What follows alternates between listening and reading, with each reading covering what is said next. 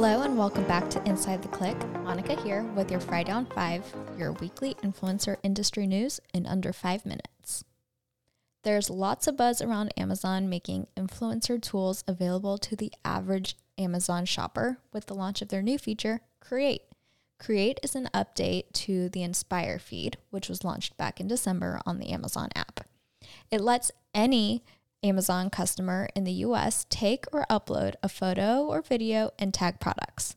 Previously, this is something that only influencers who were a part of Amazon's influencer program could do. Realistically, adaptation of the average person using this will be slow since there's no formal incentive for them to post like there is for an influencer to post because they're getting commission from a sale.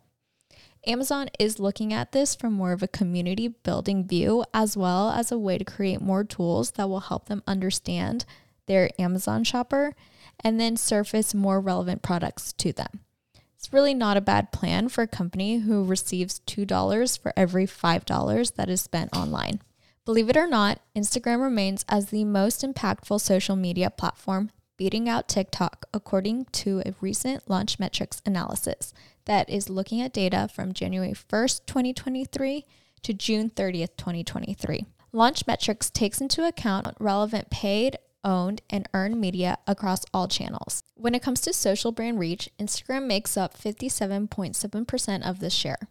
Coming in second is Facebook, followed by YouTube, China's social platform Red, and of course, TikTok. Walmart is beefing up its online marketplace in order to compete with Amazon and boost holiday sales. If you're not familiar with the Walmart marketplace, it kind of has a mind of its own, so definitely take the time to look into it before all the rush of linking for the holidays happens to make sure that it's a good fit. About 70% of items that were included in Walmart Plus Week in July, this happened at the same time as Amazon Prime Day, were actually marketplace items.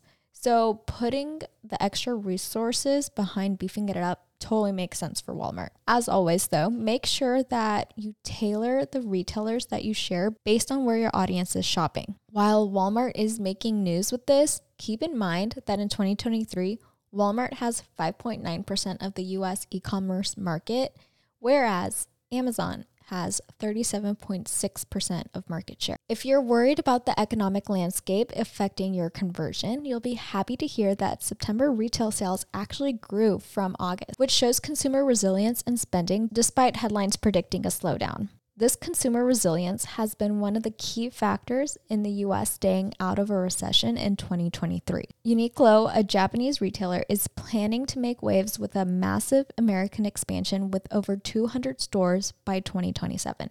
Globally, Uniqlo is the third largest apparel retailer with over 2,400 stores. The retailer is no stranger to working with influencers.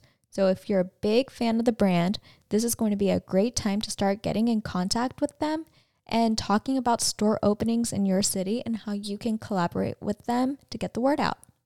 That's it for this week. Don't forget to like, rate, and review, share this episode, all the things, and head over to IG to join our daily conversations about influencer marketing.